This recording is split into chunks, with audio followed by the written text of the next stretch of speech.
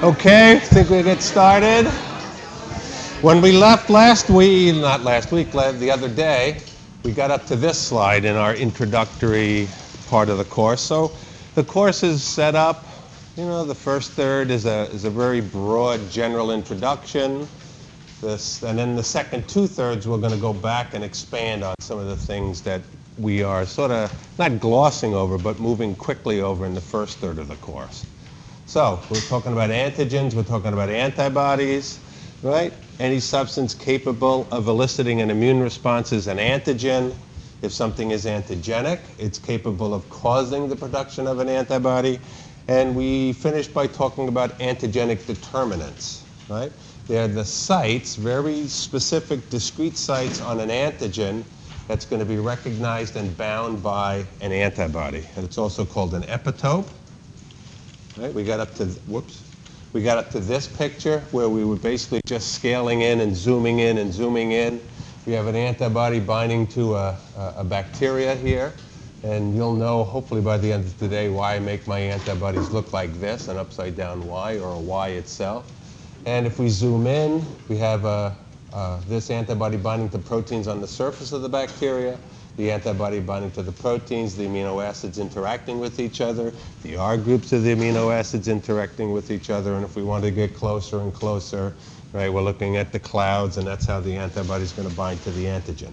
The reason the antibody binds to the antigen, we're not talking about that yet, right? We'll talk about it later on. Suffice it to say, right, this is the immune response. This is the aspect of the acquired immune response with an antibody binding to an invader, binding to that pathogen, right? But it is binding to the pathogen, right? But it's actually interacting with proteins on the pathogen.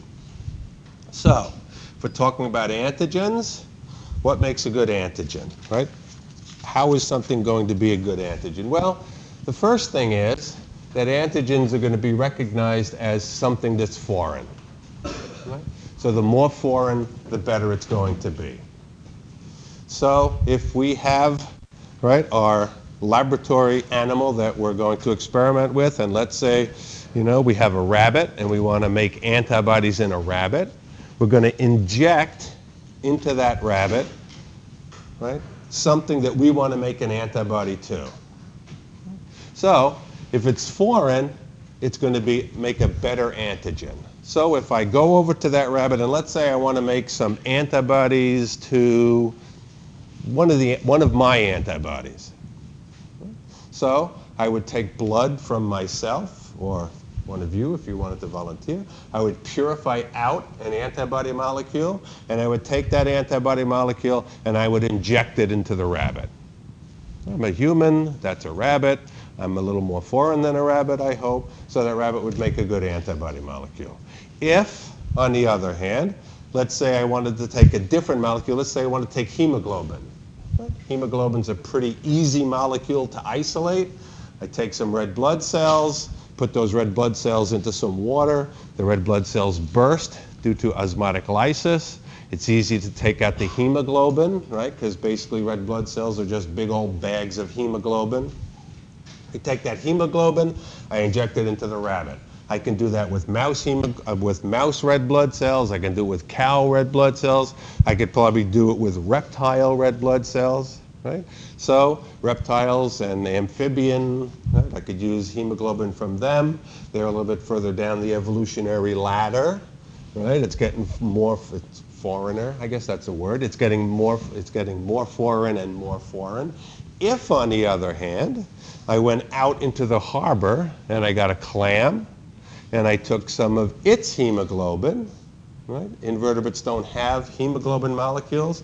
They have haptoglobin molecules. They use copper has their ion to transport oxygen, so the molecule does a similar thing, but it's totally different than our hemoglobin. If I were to take that molecule and inject it into the rabbit, then the immune response would be that much greater because it's that much more foreign. Right?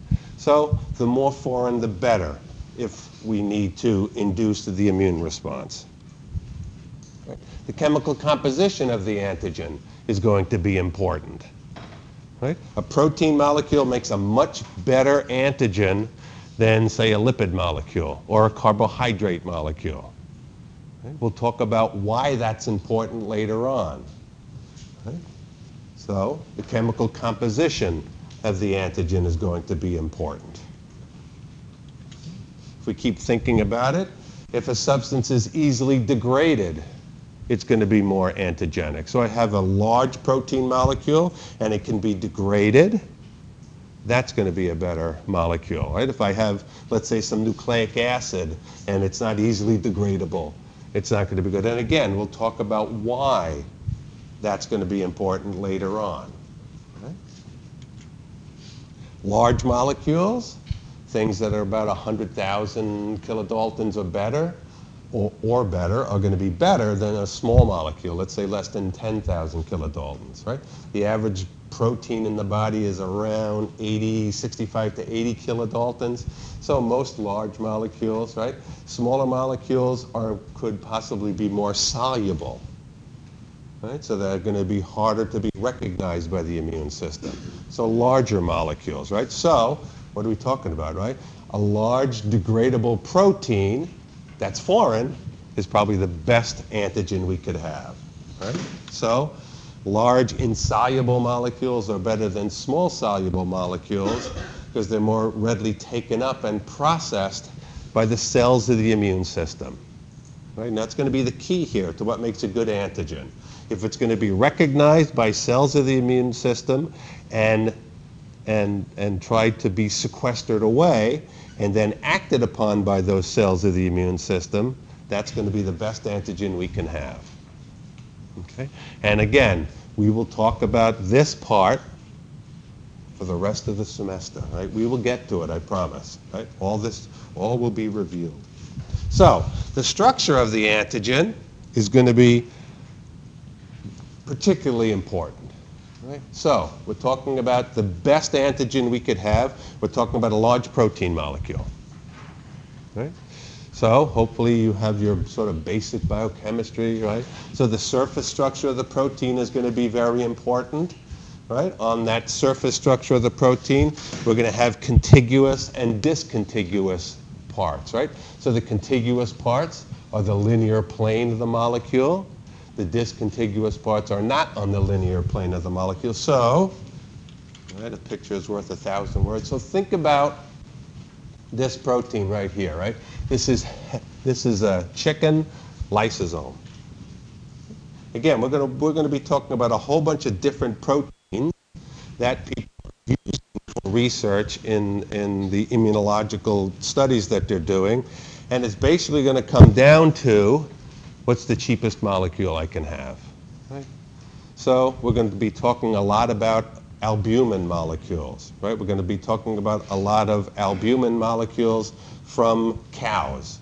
Right? It's real easy to get a lot of cow blood. Right? Albumin is the major protein that's in your blood right now. It's really easy to purify it away. Right? And a cheap way to do it, if I need a lot of albumin, is I go to a slaughterhouse. Not a nice thing to think about, but you go to a slaughterhouse and right, when people are processing meat, they don't usually save the blood for much of anything. So if I take buckets and buckets to a slaughterhouse and get a whole bunch of blood, I can easily take away a lot of albumin from that blood. I can purify it away, bring it back to the laboratory, and I'll have a lot of a very specific protein that I'm going to work with. Same thing, right, just for this lysosome. It's real easy, right, to go get some eggs. I break open the eggs. I separate the yolk from the white. I'm not on the cooking channel, but I get rid of a lot of the protein that are contained in the yolk, not so much protein in the white portion. What's the white portion called? I don't know, the white part, right? The yolk is yolk. All right, so I take the white, well, or the clear part, well, I don't know, whatever it is, right? And I can purify very easily lysosome because it's a very high concentration protein in egg whites. All right, so that's why we're using it. So we're looking here at a one-dimensional picture of lysosome. But you got to remember, right, this is a three-dimensional globular protein. So when you're looking at this in one dimension, you don't really get a pretty good feel for what the protein looks like. But if you could imagine this as a folded globular protein, right, maybe these amino acids are hidden deep inside. So maybe these are hydrophobic, right, amino acids. They don't like to come into contact with water or some sort of liquid, so they're inside the molecule, and the rest of these are on the linear surface of the molecule. So again, just like we were looking before in, we could even go back to this cartoon when we looked here. Right? So here's the antibody binding to the linear surface, and maybe all of these amino acids are twisted deep inside the three-dimensional structure of the protein itself. So it's going to be a lot easier for an antibody molecule to recognize, right, amino acids on the linear portion of this protein than on the inside, right? Because those inner amino acids are hidden away from being able to be recognized by the immune system. But in this picture, right, and we'll go back to this picture, right, and this is the picture I'm talking about. So in this picture, right, as we're looking at this protein in a one-dimensional sort of structure, if you break those disulfide bonds, right, certain antibodies will not be able to recognize the antigen anymore, right? It's going to change the epitope. It's going to change, right, that antigenic determinant. Because think about what we're doing here, right? So here are our disulfide bonds, right, that are holding this protein together in a three-dimensional structure. Remember, disulfide bonds, right, two sulfurs coming together from the cysteine amino acids. So disulfide bonds and cysteine residues are basically the rivets that are going to hold the three-dimensional protein, the three-dimensional structure of the protein together. So when you're looking at this, you're looking at sort of this ball of a protein, this globular shape of a protein. But if I come in here and I use some sort of reducing agent, right? So if I have my cysteine here, I have my sulfur, right, and all my other amino acids are along here, right? I have my two sulfur moieties in the R group of cysteine. If I come in and reduce this, right, I basically break that bond. And now, this is basically a string of pearls now, right? I can take, right, from this part of the molecule, from amino acid number 1 to amino acid number what this is, it falls apart, and now I'm going to have this linear piece of the protein. Well, not the piece of the protein, I have the linear protein itself, right? Just in one long string. So, let's say that an antibody was binding to this protein, let's say it was binding right about here, right? So when we looked at that other picture, an epitope is maybe anywhere from 3 to 4 to 5 amino acids. So if the antibody was binding here, and if I had an antibody that maybe was binding here, an antibody that was binding here, I add my reducing agent, I break those disulfide bonds, and what's going to happen? What's going to happen is, if we sort of look at, right, this sort of zoom in here. So my antibody was sitting right here before. I break those disulfide bonds. I now move those amino acids away from each other. And now the antibody is not going to be able to bind anymore, right? Because that epitope is broken. Okay? So the structure of the protein is going to change. And it comes down to, it's really easy the way antibodies bind to antigens, right? The most important part is the three-dimensional structure of the antigen. Right? Yes, we'll talk about the charges, and we'll talk about van der Waals forces, and we'll talk about ionic interactions when we talk about antigen-antibody interactions. We'll talk about all those things, but it's all going to come down to the three-dimensional structure. Right? It has nothing to do with the charge of any antibody at any one particular time. It's going to come down to, right, Think about biochemistry, think about the lock and key, right? Sort of explanation for the way enzymes are going to be able to interact with a substrate. Same idea here, right? An antibody is going to interact with the antigen. It's going to be this three-dimensional structure. It's going to be how those particular amino acids of the antigen are on the surface of the protein, right? So epitopes are generally, hydrophobic amino acids on the surface of the protein that are going to be accessible to the antibody molecule.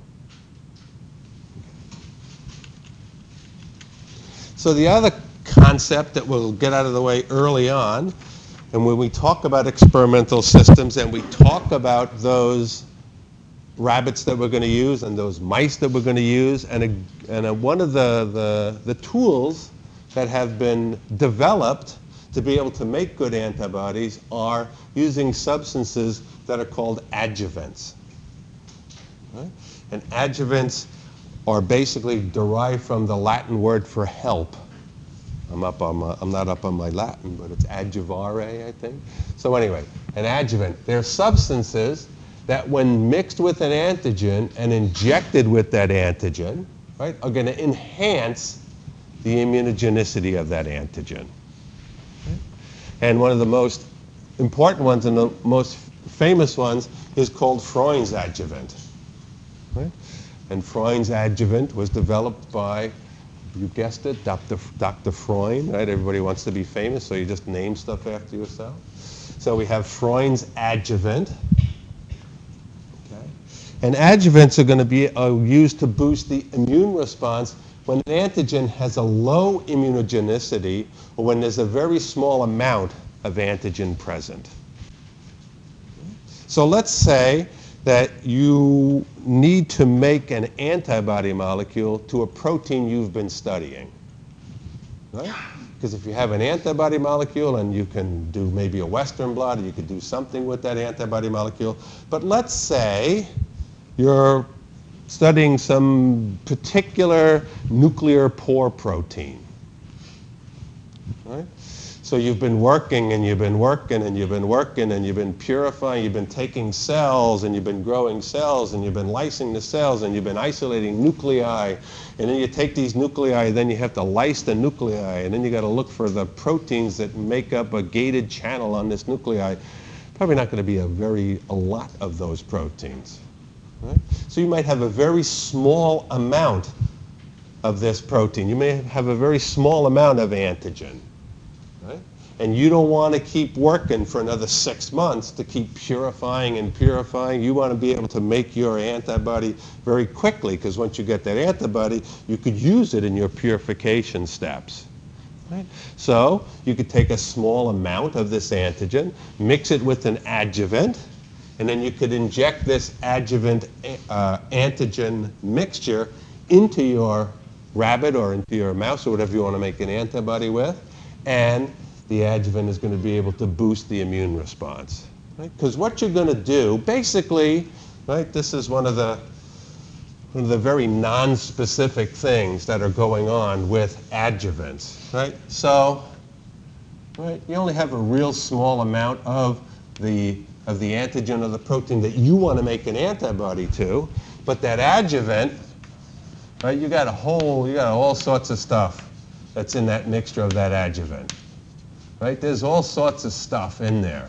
So you're going to take this mixture, you're going to inject it into the rabbit, and the rabbit's going to get, right, the rabbit immune system is going to really start to recognize, right, the adjuvant proteins in general.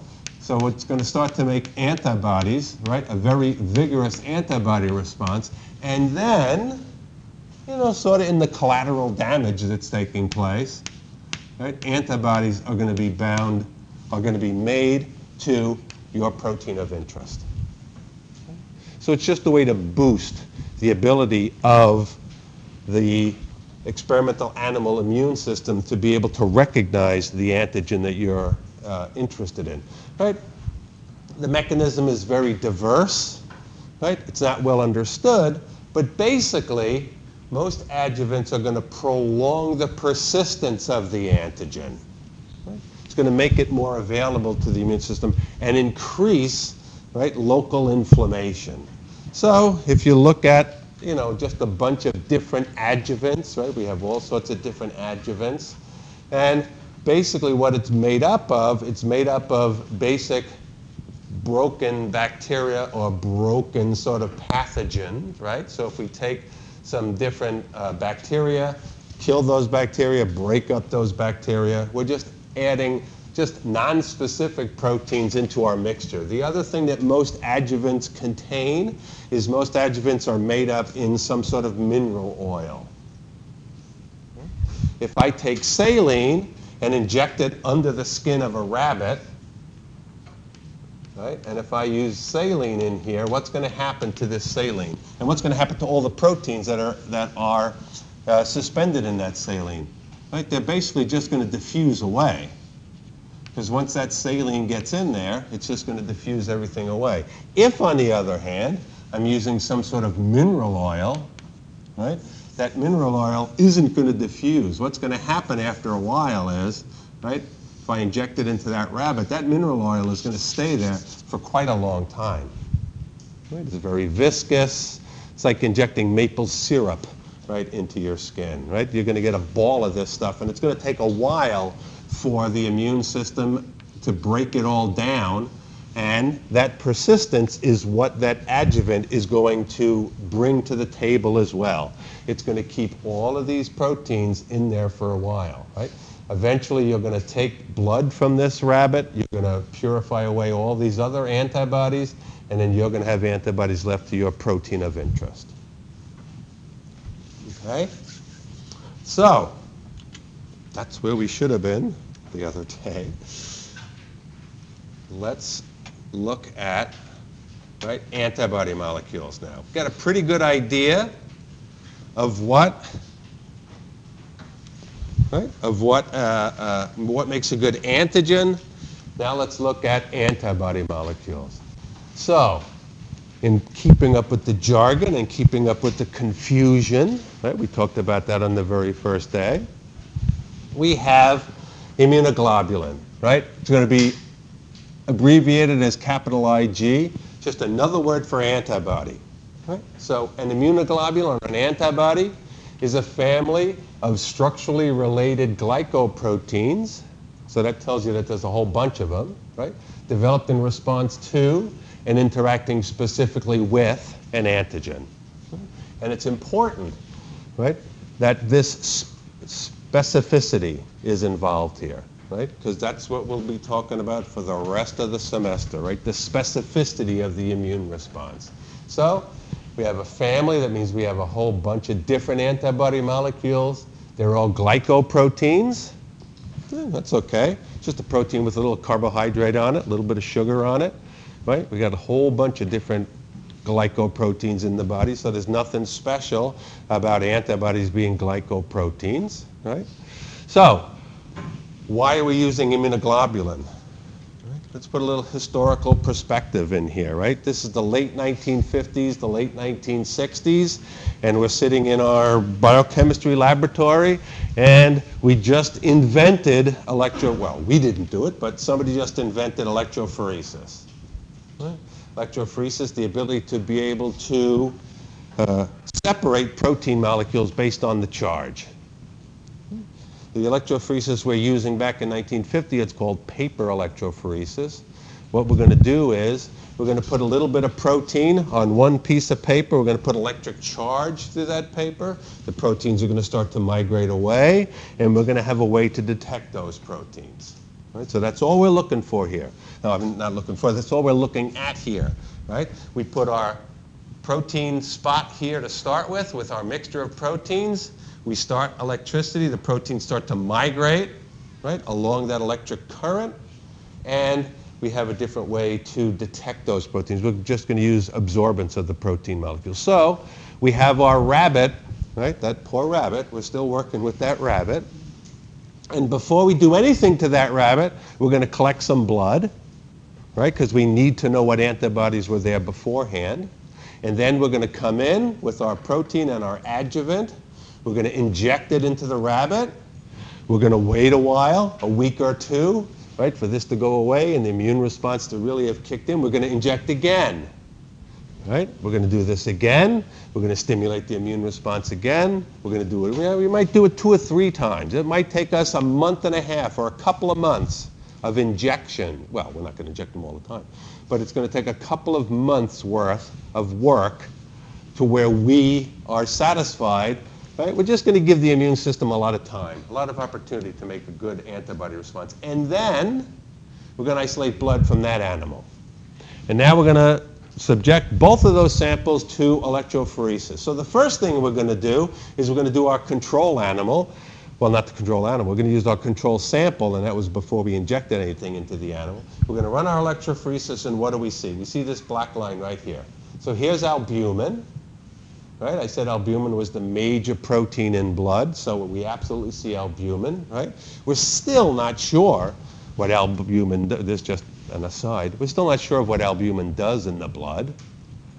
Right? It transports certain proteins, but we really don't know really what it does. We think it has something to do with, right, giving a little bit of viscosity to blood. Right? Just making it a little more different than regular sort of body tissues, but we're still not sure. But anyway, so we see a big spike of albumin, the number 1 protein in the body. We're moving along, right? And then we see another spike in absorbance here, so we got to call that something. So we're going to use Greek nomenclature. We're going to call it the alpha proteins or the alpha globulins. Right? Another name for proteins are globulins. So these are going to be the alpha globulins. We could have called them the 1 globulins or the Charlie globulins, whatever. So we call them the alpha globulins, and we keep moving, and now we're able to detect another blurb, the beta globulins, and then we come out here, and now we have the gamma globulins. Okay, we did that, and we found that we have different proteins in the blood.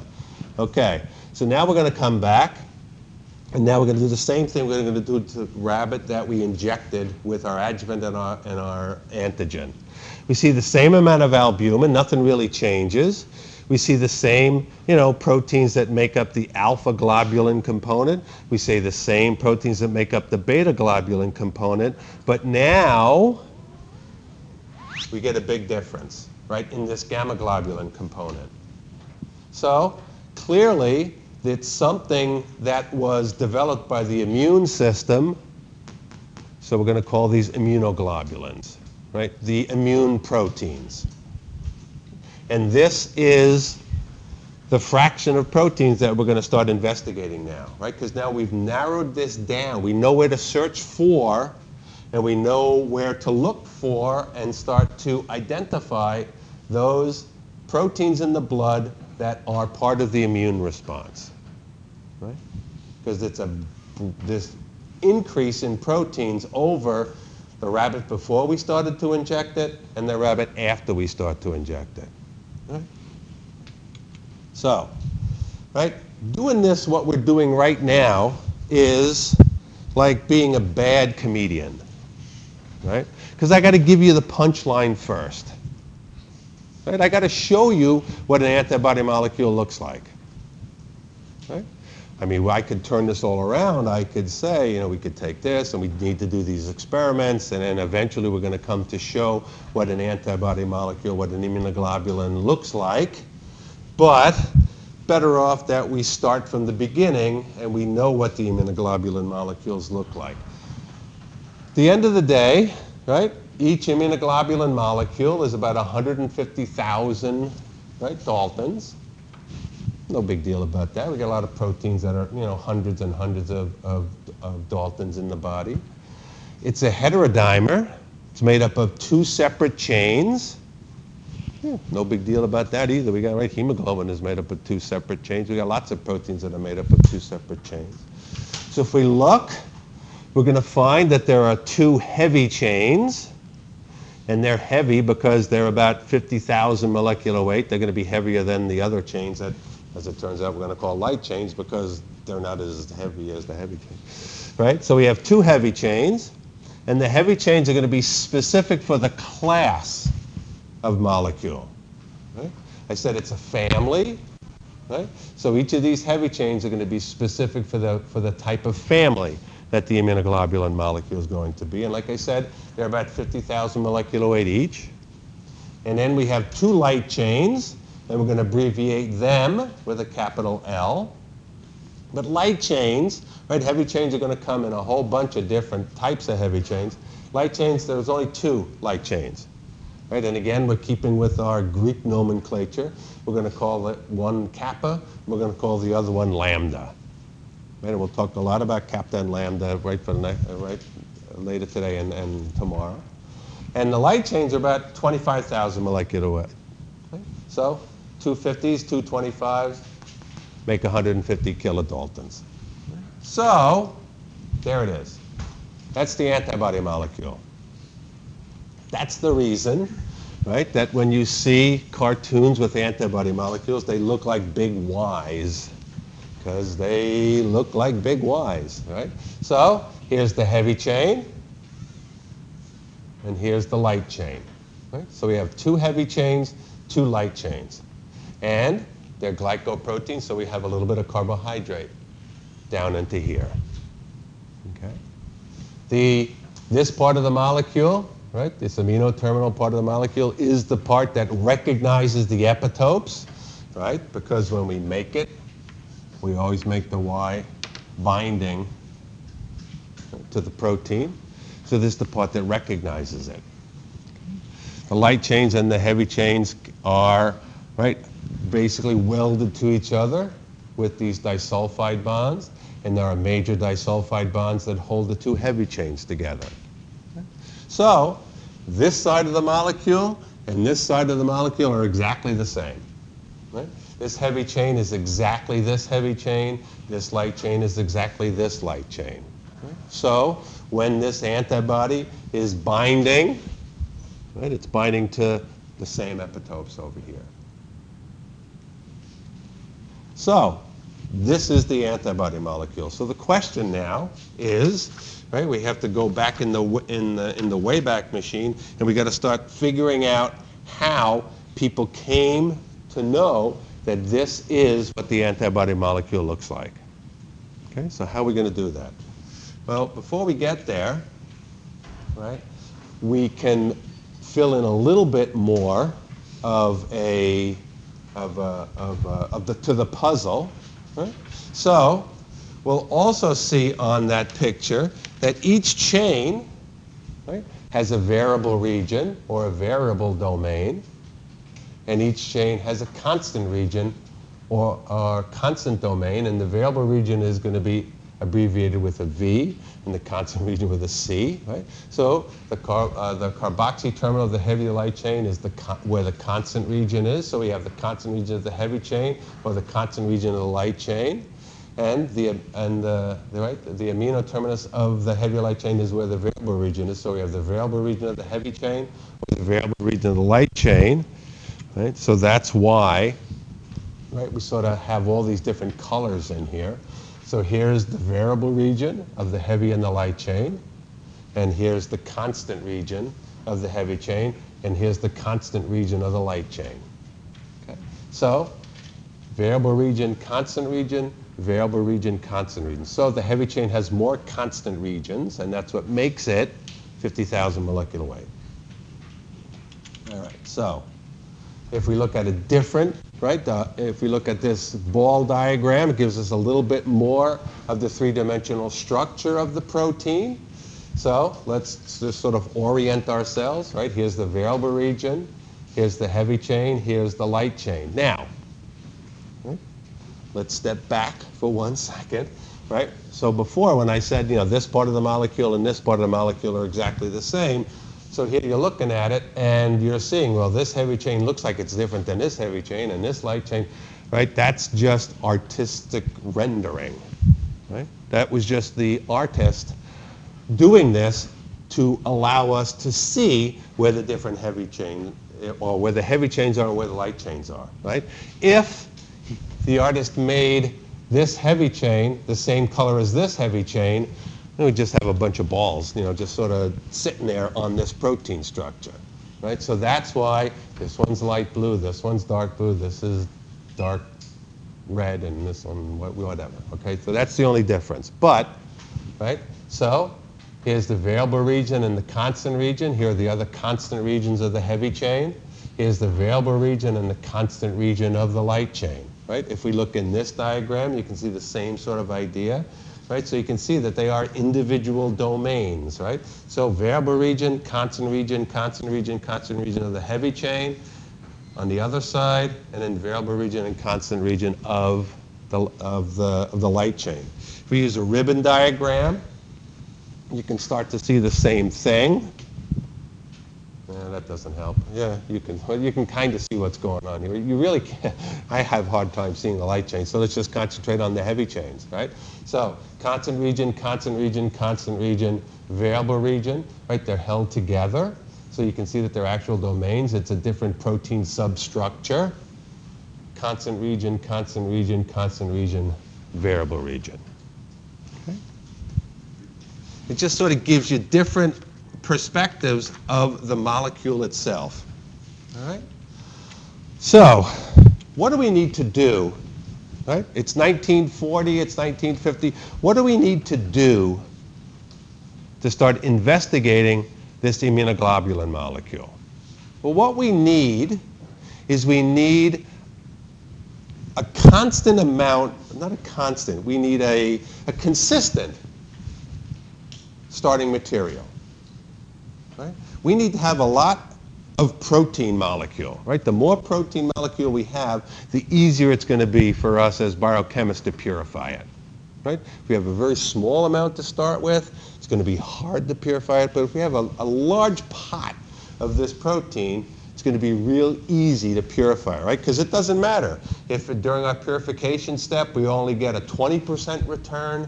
If we start with kilograms worth of this protein, right, we're going to get a kilogram worth of protein in the very end, right? From an industrial scale, that's not such a bad trade-off. If we have a very small amount, if we only have micrograms to start, right, and then we get picograms at the, you get the idea, right? So we need a large pot of this protein to start with.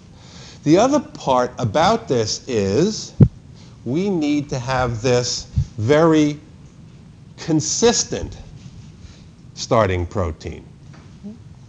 Let's take an example.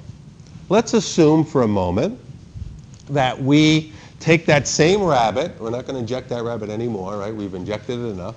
So we take that rabbit, we take blood from that rabbit, and we start with that protein, right, with those antibodies that we just induced in this rabbit. All right? We're purifying, we're spilling some on the table, you know, so we need some more. So what are we going to do? Well, clearly that rabbit is still there, right? We treat our rabbits nicely around here, so that rabbit's still there. We go back, we get some more protein, mix it up with some more adjuvant, start injecting it into that rabbit. Are the antibodies going to be the same? Okay, yes, the bottom line is no, they're not going to be the same.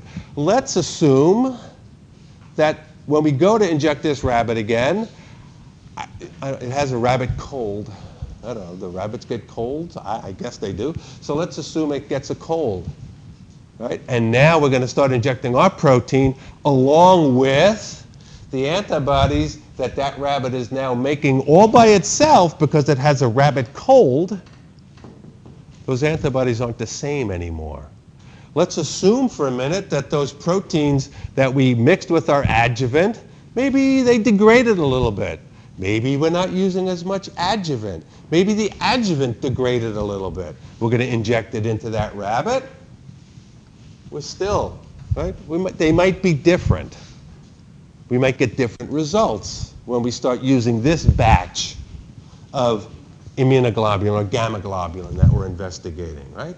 So we need a way, right, to get a consistent batch, right? If you're cooking, you always want consistency, right? If you go to a restaurant and you sit down and you like the fish that you just ate, you expect that fish to taste and be prepared exactly the same way when you go back next week. That's why you're going back.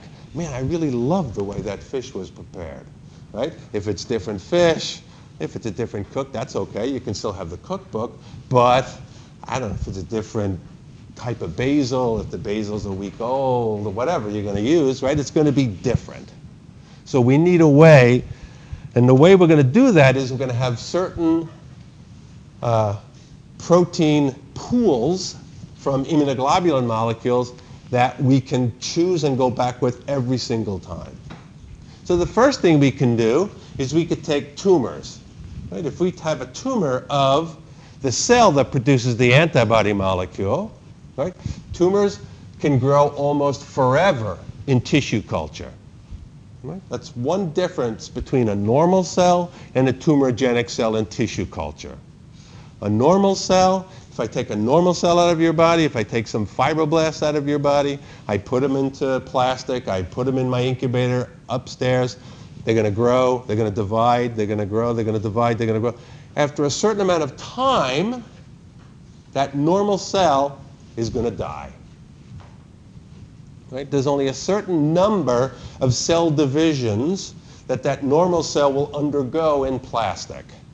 Right? That was one of the major sort of advances in tissue culture. And we're going to talk a lot about tissue culture when we talk about study of the immune system. Because it was successes and sort of roadblocks that were overcome in tissue culture that allowed the immune system to be studied rather easily, right? Because if we can take cells out and grow them in culture, it's a lot easier than every day going back and asking someone, oh, can I take some more blood out of your arm? I want to study those cells again. Oh, can I take some more blood? I need to study those cells again, right? So advances in tissue culture, right? So tumor cells, right? That's what makes a tumor cell different than a normal cell at the tissue culture level, right? One of the early sort of people in tissue culture, Dr. Hayflick, came up with the Hayflick number. Maybe you heard about the Hayflick number. It's the number of divisions that a cell will undergo before it dies. It's also why we're only on this planet for a very small amount of time, right? We're dying because our cells every time, well, I don't want to alarm anybody, right? But eventually our cells aren't going to divide anymore. Right? And that's when we'll pass off this earth. Right? So that was the Hayflick number. Tumor cells don't have a Hayflick number. They just keep growing and growing and growing. So there are certain tumor cell lines that were isolated in the 1920s and the 1930s and the 1940s that are still gangbusters in someone's laboratory, right? In anybody's laboratory, because tumor cells will not stop growing. And that's what makes them, right, such a threat to us, and we'll talk about that. But anyway, so we're going to take a tumor of a B cell, right? A B cell is the cell that produces antibody molecules. And those antibody molecules that this B cell is secreting are going to be the same antibody molecules today as they were last week, as they're going to be 5 years from now and 10 years from now. Right? So if we need to have proteins to be able to deal with, if we need to take those antibodies, hopefully if we have some sort of tumor, we're going to get them from those antibodies. Right? Multiple myeloma, right, in people, or plasmacytoma in a mouse. Right? B-cell tumors. Right? They're going to secrete the same immunoglobulin molecule, the same antibody, week after week, year after year. Bence-Jones proteins.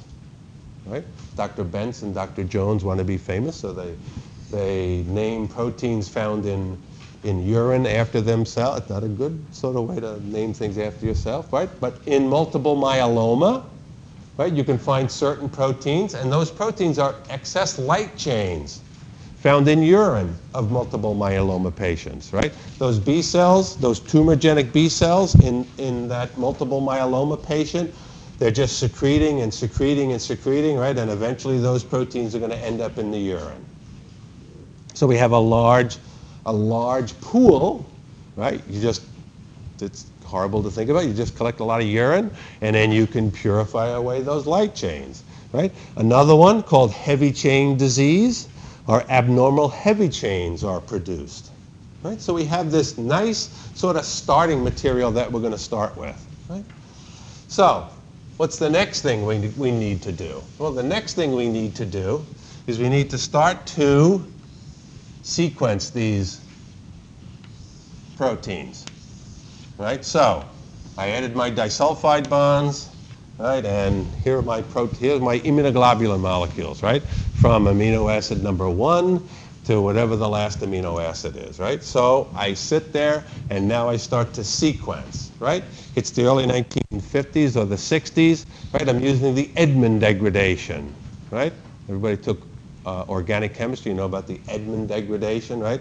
Edmond's going to win a Nobel Prize for making the Edmond degradation, right? Immunoglobulin molecules were one of the first proteins that were ever sequenced in their amino acid sequence. Right? Wasn't the first. The first one was hemoglobin. Right? Hemoglobin is again, it's a lot easier to isolate hemoglobin. Right? Take out some red blood cells, put the blood cells into water. You could basically have a whole beaker full of hemoglobin. Right? So we're going to start sequencing, and what do we find? This is what we find. Right, I'm not going to sit here and tick off forever. You get the idea, right? Those are just individual ticks down here.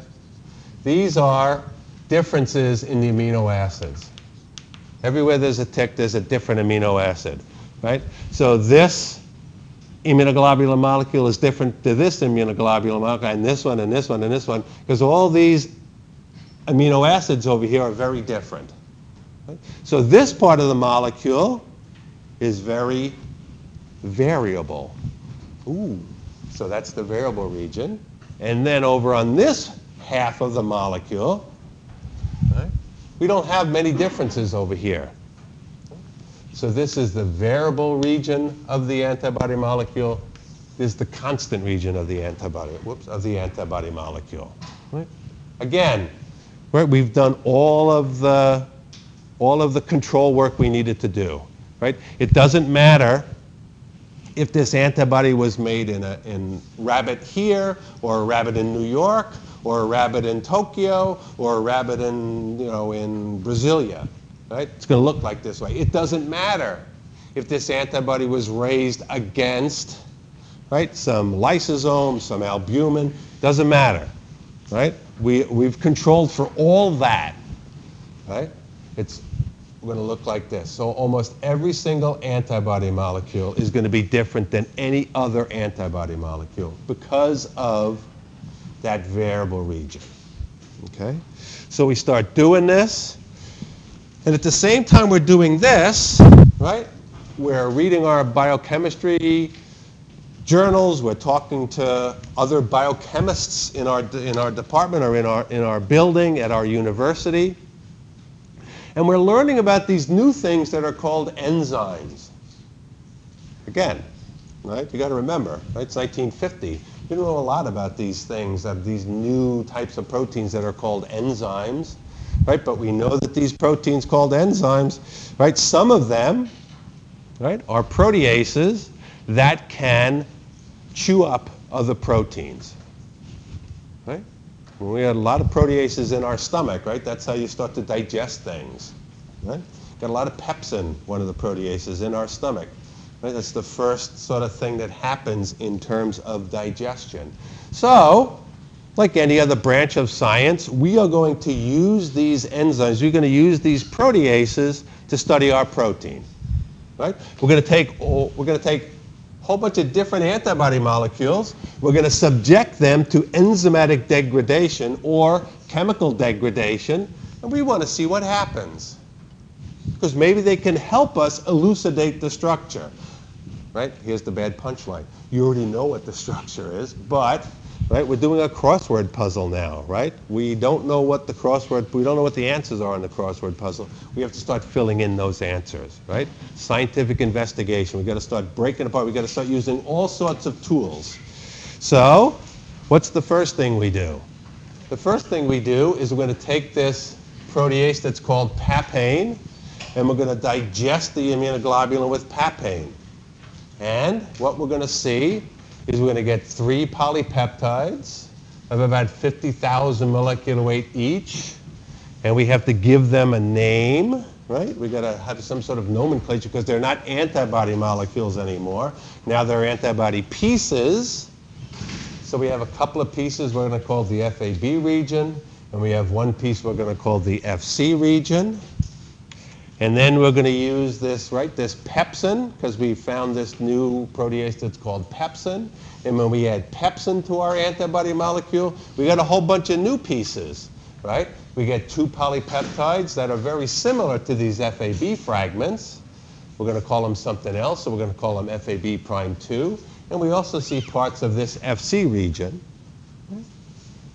And if we break apart those disulfide bonds by adding a reducing agent that's called beta-mercaptoethanol, right, then we get 2 chains. That's how we know about the heavy chain and the light chain, right? Because we broke those disulfide bonds and we got the heavy chain and the light chain. So I'll show you the picture. Right, we're done for the day. We'll go over this picture on Monday. Remember, right, Monday morning there's going to be a quiz online. If you are so inclined, take a look. So I went up to the bio office and he said, like, I need a permission number to do it.